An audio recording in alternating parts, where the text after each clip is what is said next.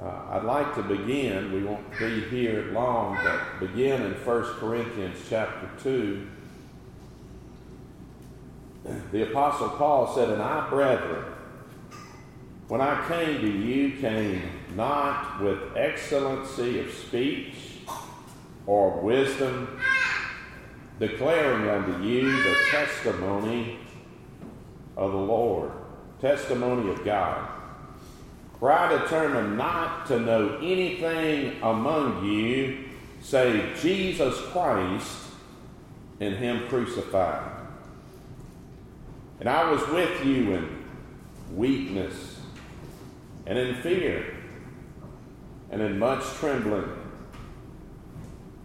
And my speech and my preaching was not with enticing words of man's wisdom, but in demonstration of the Spirit and power." The Apostle Paul was probably the most educated of all the apostles. But he said, "I didn't come to you in the wisdom of men. I didn't come to you in the excellency of men. I didn't come to you with man's wisdom. But I came preaching in demonstration of the Spirit and of power." And he said, "And I determined not to know anything among you save Jesus Christ and Him crucified." And I'm going to tell you, it's in the crucifixion of the Lord Jesus Christ where I don't think there was ever a time when God's power was more clearly displayed and heaped out than on the cross of Calvary. For it's our trust and our hope in what Jesus did on that occasion that every blessing, spiritual blessing that we have, goes back to what the Lord did for us on that cross. You may say, "Brother Mark, was not the Lord's power more clearly displayed when He created the universe?" Certainly when the Lord created the universe, certainly it's a testimony to the great power and majesty and wonder of God. When He said, "Let there be light," and light streamed across the universe. He created the moon and the stars and the mountains and the oceans and the valleys and the trees. What a testimony to God's power. Do you know in Psalms chapter 8, the psalmist would say, "When I consider thy heavens and the work of thy fingers, the moon and the stars which thou hast ordained, what is man that thou art mindful of him?" The psalmist would say, "When I consider the greatness of all thou hast created and of the moon and the stars that thou hast created," the psalmist just said, "Why would you even think about little old me?" About little old man. But even in the greatness of the power and the might and the beauty of the Lord's creation, as wonderful as it is, God called that finger work. He used a different part of the body when He talked about God's salvation of the people. In Isaiah chapter 63, the Lord would say, "There was none to help. Therefore mine own arm brought salvation unto me." So in the saving of His people, He said it took more than the fingers of God. It took the arm of God.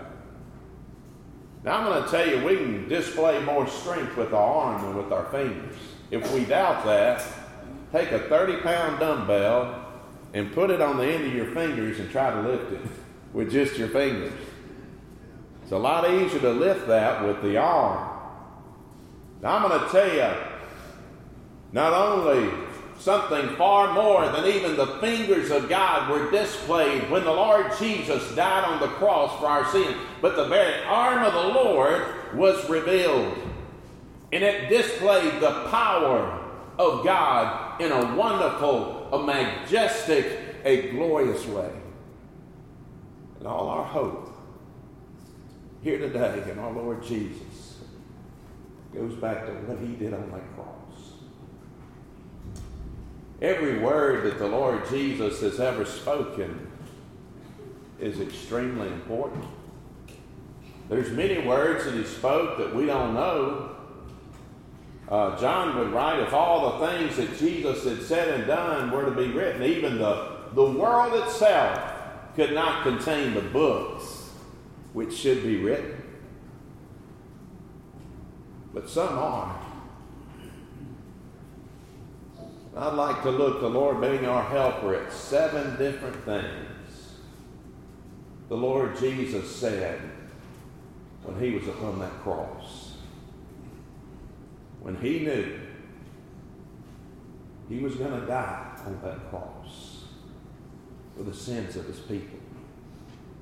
You know, when even frail, sinful man, if we know we're fixing to die, I guarantee you the words we say at that moment will be words that are very dear to our heart. And we'll say things that need to be said from the very depths of our heart. The law even recognizes that. There's an assumption in the law that if a man knows that he's dying, that the last words he said are presumed to be absolute truth. Because men, even sinful men, just doesn't tend to lie when they die. The Lord Jesus Christ never said anything that wasn't totally and completely true. But I'll tell you, I believe the Bible records what the Lord Jesus would say on the cross should bring very special significance to us today. If you begin to look at the crucifixion of the Lord Jesus, to get a full picture of it, you have to go really to all 4 gospel accounts. Matthew chapter 27 records the crucifixion of the Lord Jesus. Mark chapter 15. Luke chapter 23. And John chapter 19. They all record this event of all events. What Jesus did for us means we'll be with him in heaven one sweet day. The first of these sayings is found in Luke chapter 23 in verse 34. Then said Jesus, Father, forgive them, for they know not what they do. And before that verse is even over, it said, and they parted his raiment and cast lots, and the people stood beholding, and the rulers with them derided him, saying, he saved others. Let him save himself if he be Christ, the chosen of God. And the soldiers also mocked him, coming to him and offering him vinegar, and saying, if thou be the King of the Jews, save thyself.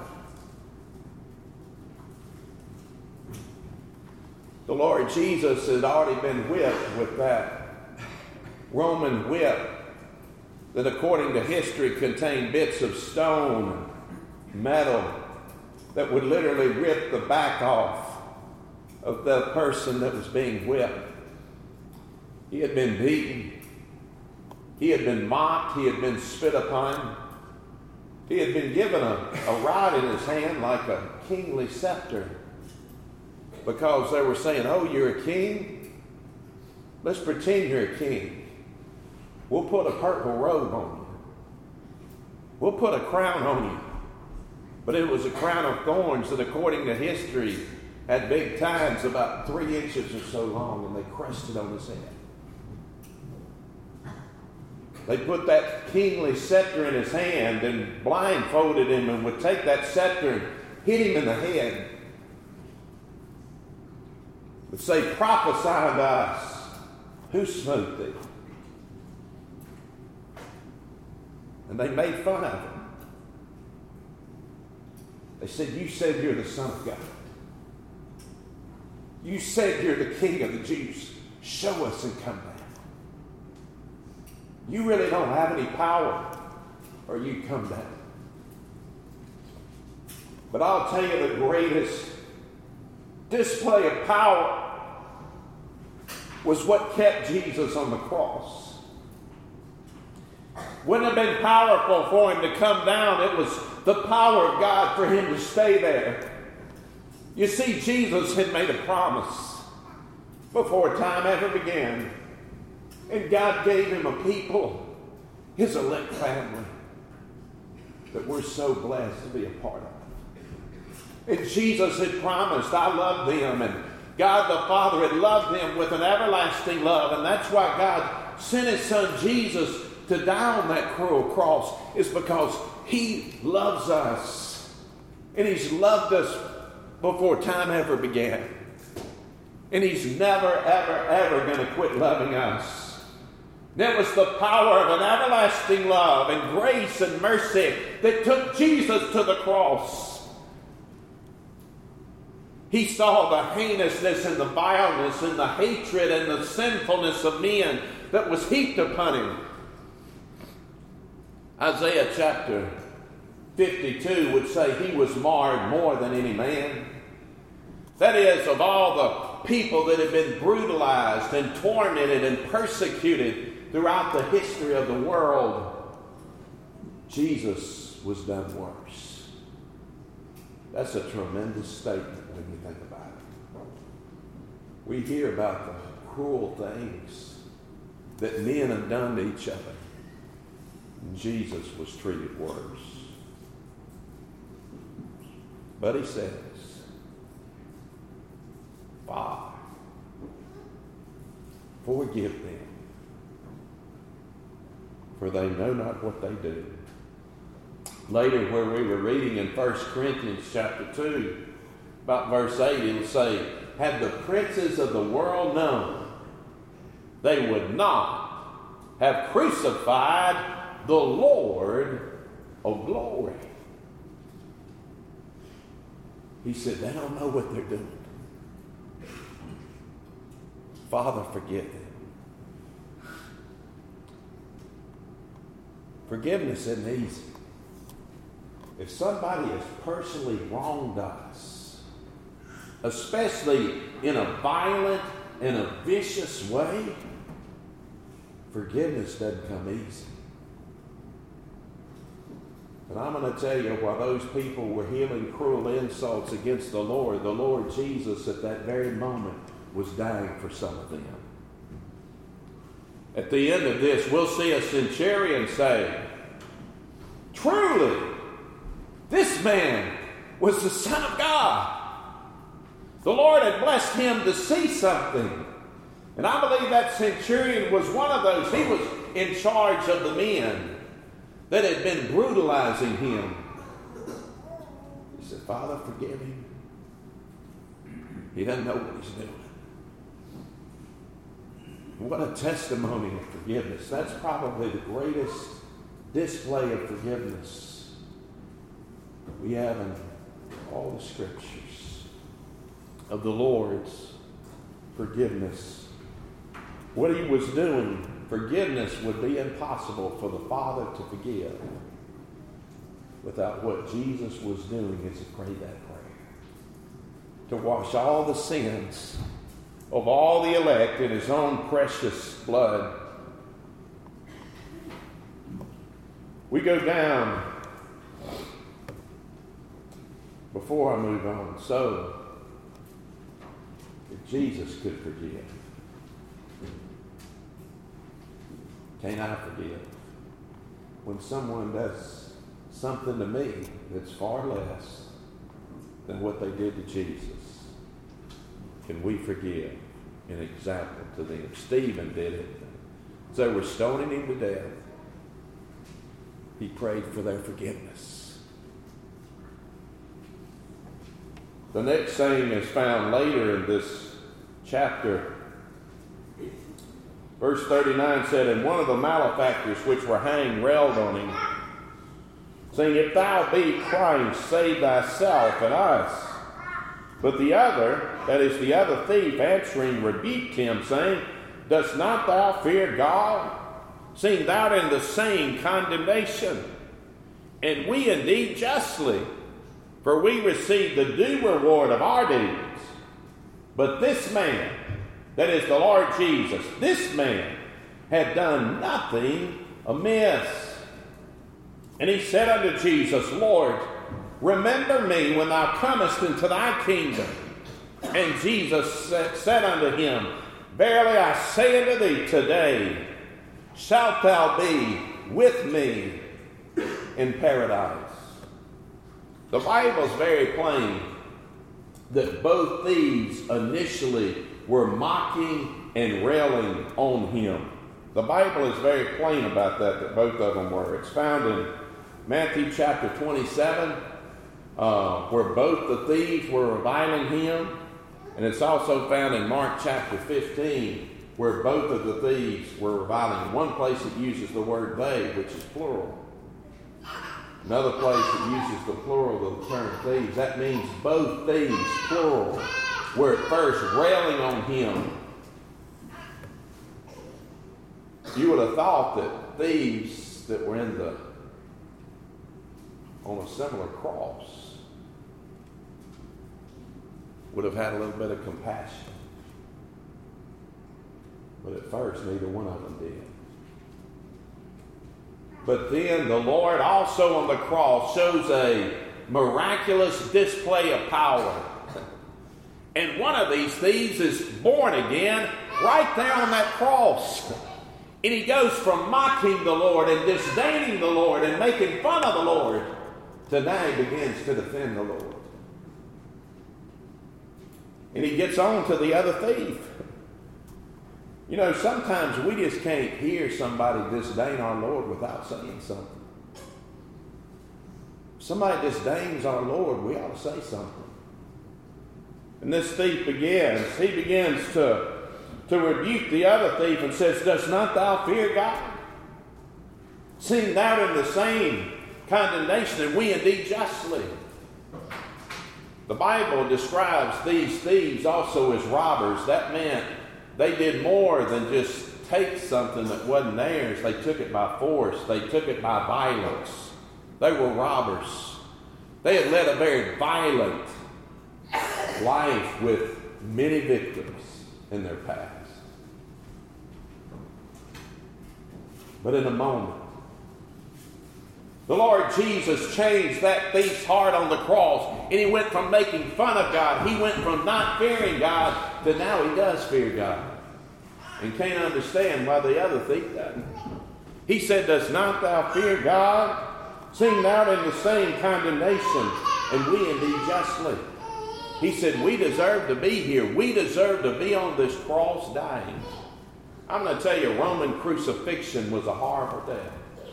And I've encountered many offenders in my day, some of whom would say we deserve to go to prison for what we've done. But I've never personally dealt with one that told me I deserve to die for what I've done. But this thief begins to see a great sense of his own sin. And that's one of the first things that happens to us in regeneration is we see the blackness and the darkness and the condemnation of our own sin. And he sees himself, he said, I deserve to be on this cross. He begins to fear God. He begins to see the heinousness of his own sin. And he begins to see the holiness of the one on the cross next to him. He said, this man, Jesus, had done nothing amiss. This man's righteous. This man's holy. He was able to see all these things, not because man had taught him anything. There was nobody preaching the gospel at the scene of the cross, but because God had changed his heart, and God had revealed some stuff to him in his heart by the Spirit.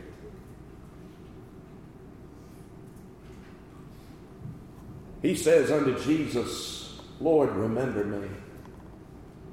He sees Jesus as Lord. He said, remember me when thou comest into thy kingdom. He sees Jesus as Lord. He sees Jesus as having a kingdom, which means he sees Jesus as King. Think about this. He had gone from making fun of the Son of God to in a moment. He defends the Lord. He fears the Lord. He sees his own unrighteousness and own unholiness. And he sees the Lord as holy. And he sees the Lord as King and Lord. That's a powerful display of the power of God upon the cross. All the things that the works view of salvation says you must do in order to go to heaven, this thief wasn't able to do any of them.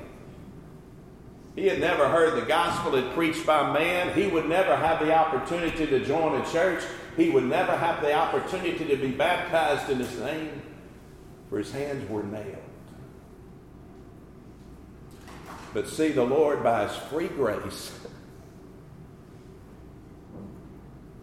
even while that thief had been mocking him, he was dying for that thief. He born him again and he gave him life. You see, none of us would have been able to have been born again without the death of the Lord Jesus on the cross. You may say, Brother Mark, wasn't all those Old Testament saints born again? Yes. But it was because God the Father had confidence that the Lord Jesus would keep his promise and that he would come and suffer and bleed and die. So they were born again because God had confidence in what Jesus would do. But had Jesus not died on the cross, none of us could have been taken from a death in sins into a life in Christ. So as Jesus was dying on the cross, he was giving life. Remember what he said at the tomb of Lazarus? I am the resurrection and the life. And the Lord Jesus here on this cross would give life. He would change this dead alien sinner's heart that had just been rebuking him and making fun of him. And he would give him life. He'd put a sweet, inarticulable knowledge of the Lord in his heart. And this thief would seem his Lord and King, having a kingdom. He'd say, Lord, remember me. Lord, don't forget about me. And he gave the heart cry of a little child of God that I think we all have even today. Lord, remember me. Lord, don't forget about me.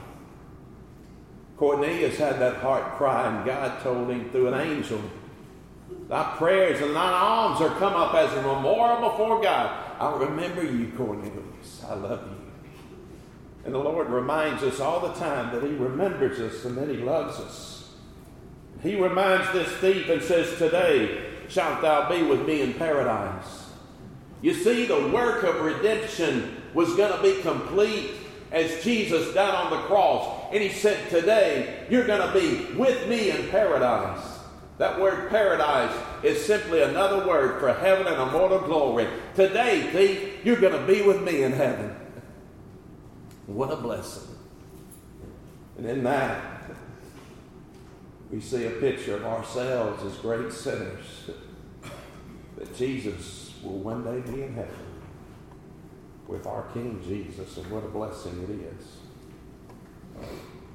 We come to another saying of the Lord Jesus on the cross.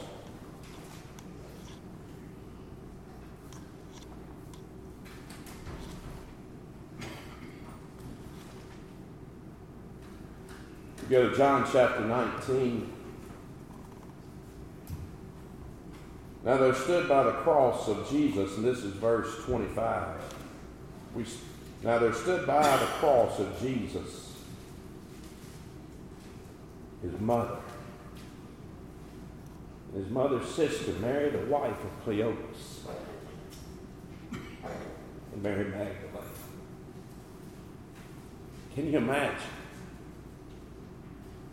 what Mary, the mother of Jesus, was feeling on this occasion? Seeing her son in the tremendous agony that he was in, seeing the hatred and the violence against her son. And she's standing by the cross. When Jesus therefore saw his mother and the disciple standing by whom he loved, that is John. He loved all of them, but that's kind of a title for John. He saith unto his mother, Woman, behold thy son. And he saith to the disciple, Behold thy mother. So John, here's your mother. Mary, here's your son. And from that hour, that disciple took her to his home. You know, Jesus was one that was always thinking about others and not himself. He showed that throughout all his ministry. There were times he didn't eat. There was times he would spend all night in prayer, but he was always thinking of others. He was thinking of others as he says, Father, forgive them, for they know not what they do. Now he's thinking about his mother. After all he's enduring, he didn't forget about his mother. The Bible says, Honor thy father and mother, that thy days may be long upon the earth. And the Lord honored his mother even in his death. He wanted to make sure she was taken care of, and he knew John would do it. He loved his mother. He thought about his mother. What an example for us today. To love our parents and to desire to take care of their needs. We go to Matthew chapter 27 to what I believe is the fourth saying of the Lord from the cross.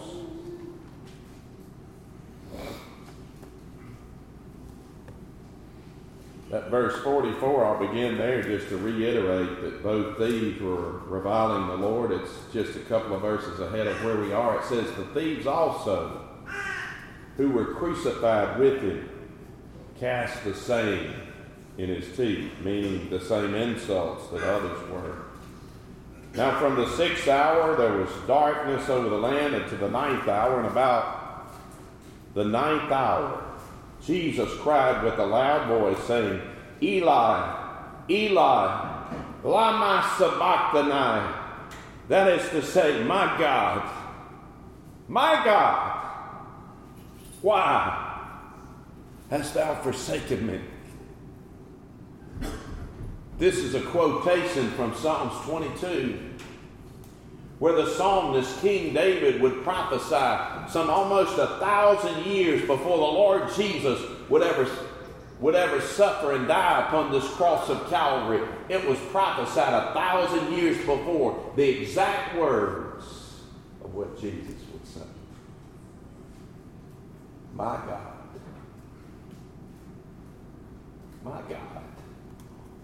why hast thou forsaken me?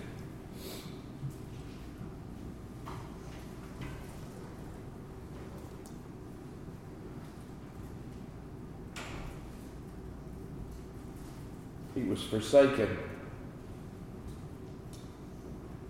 by the Father because he had all my sins upon him. He had all your sins upon him. He had all the elect family of God's sin upon him on the cross.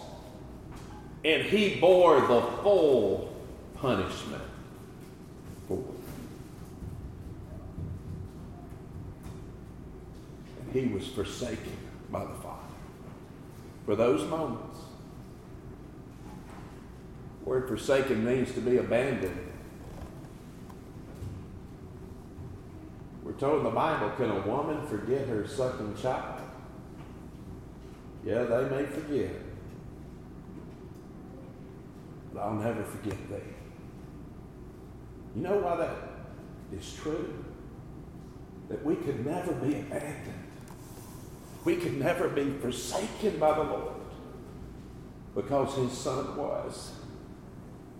And because he was forsaken with my sins upon him and your sins upon him, and he suffered the complete punishment for all of our sins because he was forsaken, little child of God, we will never be. The Lord will never forget us.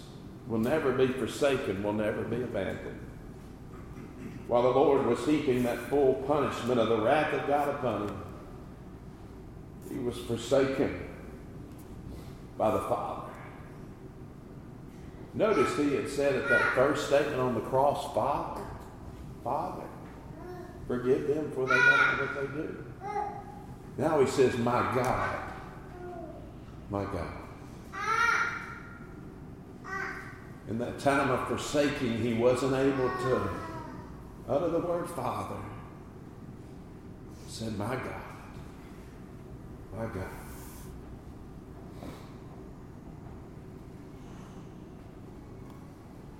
We go back to John chapter 19.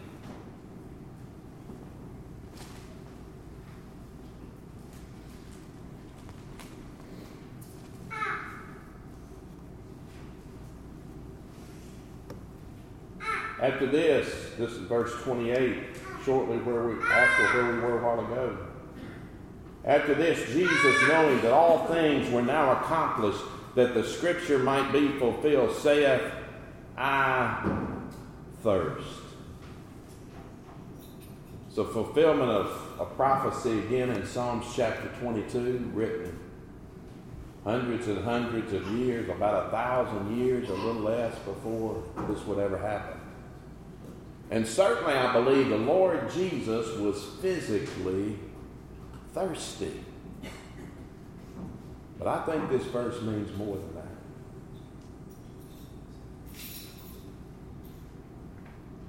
He thirsted for the cup of the wrath of Almighty God. Remember in the garden where Peter took off the sword and chopped off the Malchus's, the ear, the servant of the high priest, with it? And the Lord would tell Peter, the cup which my Father hath given me to drink, shall I not drink it? He thirsted for the cup of the wrath of Almighty God, for the penalty and the punishment of all the sins that all the elect family of God has ever committed or will commit. Now you think of the shame of that. You think of the heinousness of all the sins just in our own life, and the heinousness of all the sins of all the elect family of God. Think about how ashamed we would be if our congregation here at Providence knew every single sin we'd ever committed. Things that nobody else knows about, things that we may not have, words that we may not have even said, but evil and wicked thoughts that we thought. How ashamed we would be. And the Lord took that full punishment, the equivalent of an eternity in a burning, fiery hell for all the elect family of God. He suffered the equivalent punishment of that, concentrated in 6 hours upon the cross. He thirsted for that cup. Why? So we wouldn't have to drink. He suffered the wrath of Almighty God. He was forsaken by the Father, so we wouldn't have to be punished. So we wouldn't have to drink the cup of our own sins. He took the cup that I should have had to drink, because he loves us so much. And think about how difficult it was for the Father here. The Father's sinning because he loves us so much, but he loved his Son, his only begotten Son. But he loved us so much, he sent him to the cross to bear all of our sins in his body on the tree so we would never be punished in a place of burning fiery hell. But instead, we'd be taken to heaven. The Lord Jesus said, I thirst for that cup of the wrath of Almighty God. I thirst to take the punishment so they can be with me in heaven like the thief's fixed to be. What a glorious Lord we serve. Does that not bring an exclamation point to the power of God here on the cross of Calvary? A power to give life to every one of God's little children, not only in the new birth, but to take us all the way to heaven and immortal glory. Men thinks the greatest power is the power to take life. But I'm going to tell you the greatest power is the power to give life. And the Lord gave us life by dying on the cross for our sins. Then we come to the sixth statement on the cross. Right after he said, I thirst, he said when Jesus, now there was set a vessel full of vinegar, and they filled a sponge with the vinegar,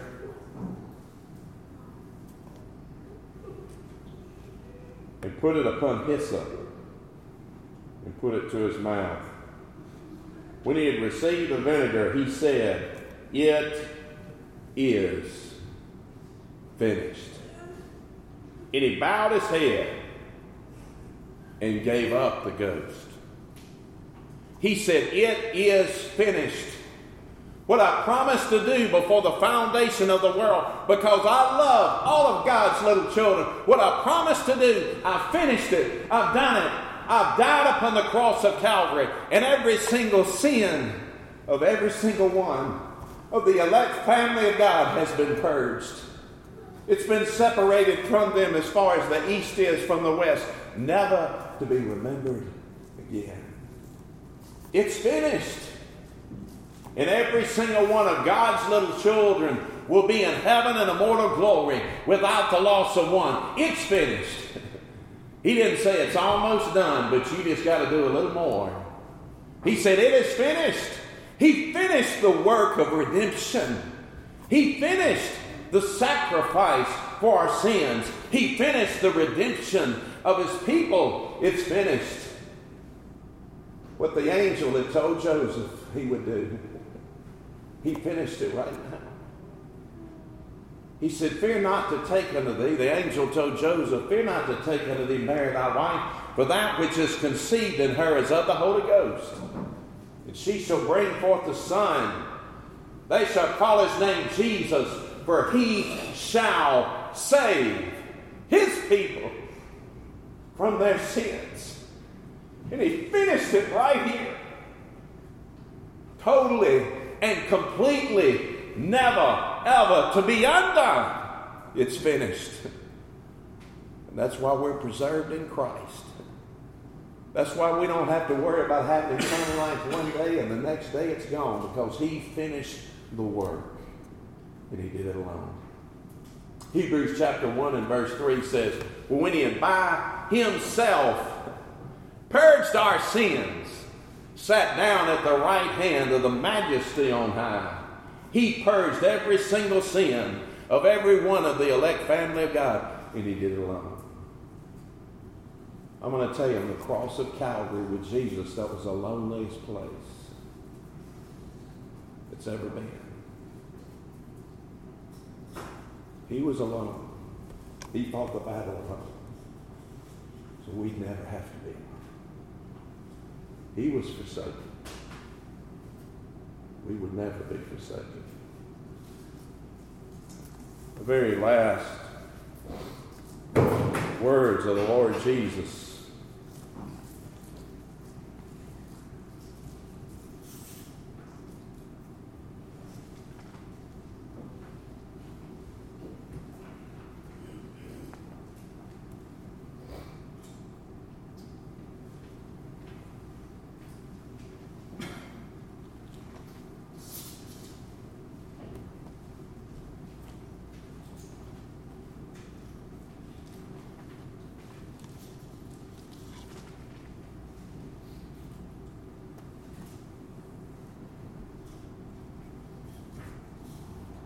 very seventh saying of the cross is, Father, into thy hands I commend my spirit. Notice he calls him Father again. Father, into thy hands I commend my spirit. The Bible has said he bowed his head and gave up the ghost.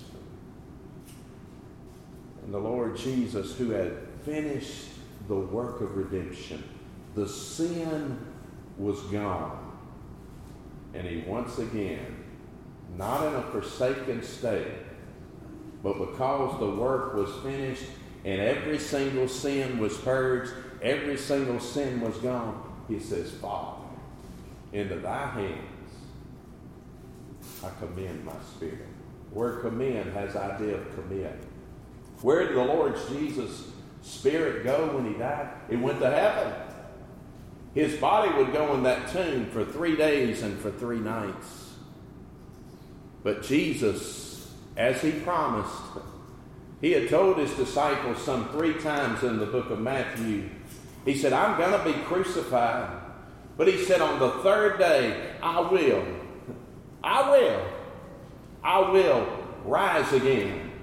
And he rose on that 3rd day in power and in great glory. And because he lives, we know we shall live also.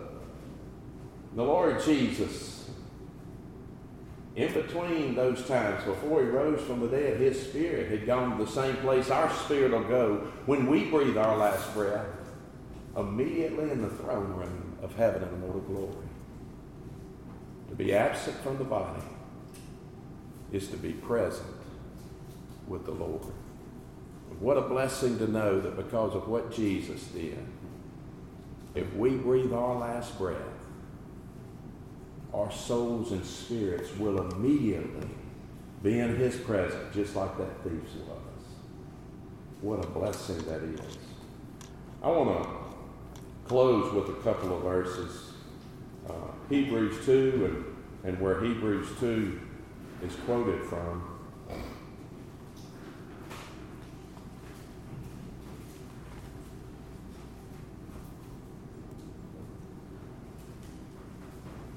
Hebrews 2.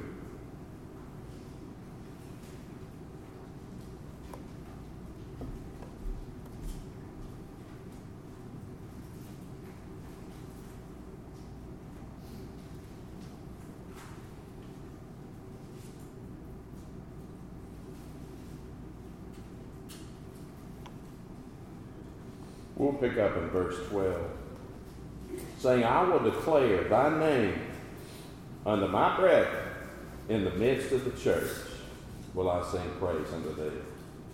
We have a sweet promise that the Lord Jesus declares the name of his Father unto us, and he calls us brethren. And he, in the midst of the church, he sings praises. Means I'll be with you there. And I'll sing with you there. And he said, and again, I'll put my trust in him.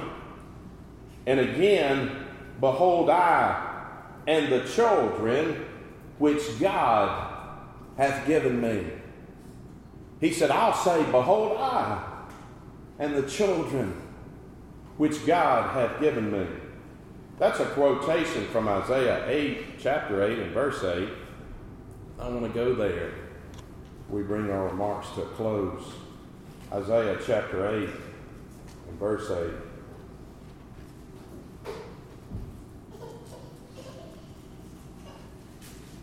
Excuse me, Isaiah chapter 8 and verse 18, should have said. It says, behold, I and the children whom the Lord hath given me are for signs and wonders in Israel from the Lord of hosts, which dwelleth in Mount Zion.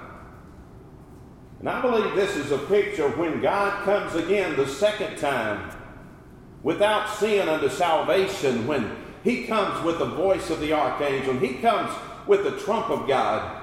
And he comes with all the spirits of all the saints of God that are already with him in heaven. And he comes back to this earth. And we're caught up to meet him in the clouds. And he's going to take us all home to be with him in heaven and immortal glory. And all the family of God without the loss of one, every single person, we're going to all be together with King Jesus, and he's going to take us back into heaven. And it's going to be a glorious entry into heaven. We're going to be possessed by the King who is leading us, the triumphant, victorious King who was victorious on the cross of Calvary, who finished the work which the Father gave him to do, who reigned victorious over sin, Satan, hell, and death. And we come with him in that triumphal victory march into heaven. And then he looks to the Father. He said, behold, I am the children. Here in Isaiah it said, which the Lord hath given me. Hebrews 2 quotes it, which God hath given me. You may say, Brother Mark, if that's when that's happening, why didn't he say who thou hast given me if he's talking to the Father? Because he's identifying himself as our brother. He's identifying himself with us as the family of God. He said, behold, I and the children God hath given me. He said, Lord, God Almighty, you gave me all these before the foundation of the world. You gave unto me in the covenant of grace. And Lord, I finished the work which thou gavest me to do. And here they all are. It says, behold, I and the children whom the Lord hath given me are for signs and for wonders. Signs and wonders are miraculous, glorious deeds. And I'm going to tell you, there's never been a more greater miracle than the Lord dying for us on the cross. And what we are as a result of that. You see, the greatest miracle Jesus ever did was not healing the physically blind and giving them physical sight. The greatest miracle was not him healing a physical leper to cleanness. The greatest miracle was not him making the physically lame to walk, or even the physically dead to physically alive. The greatest miracle he ever did was they took a people in blackness and darkness and depravity, a people dead in trespasses and sins, a people under the power of darkness. But he translated us. He saved us. He took us from death and trespasses and sins into a spiritual life far greater than just our natural life, a spiritual life in Christ. And he made us righteous. He made us holy. And he made us fit for heaven and immortal glory. And when he brings us back in that day, these bodies are going to be perfect. Are y'all ready for a perfect body? They'll be perfect in that day, like in our Lord and Savior Jesus Christ. And Jesus is saying, yeah, I'm a wonder. I'm a miracle. I'm a sign. But he said, so are these, the children of God. Because of what I've done, we are miracles. Miracles of grace. And he'll remind everybody of that. And I'll just read it as we close. Behold, I, whom the Lord hath given me, are for signs and wonders in Israel, for the Lord of hosts, which dwelleth in Mount Zion. What a day that will be. God bless you is my prayer.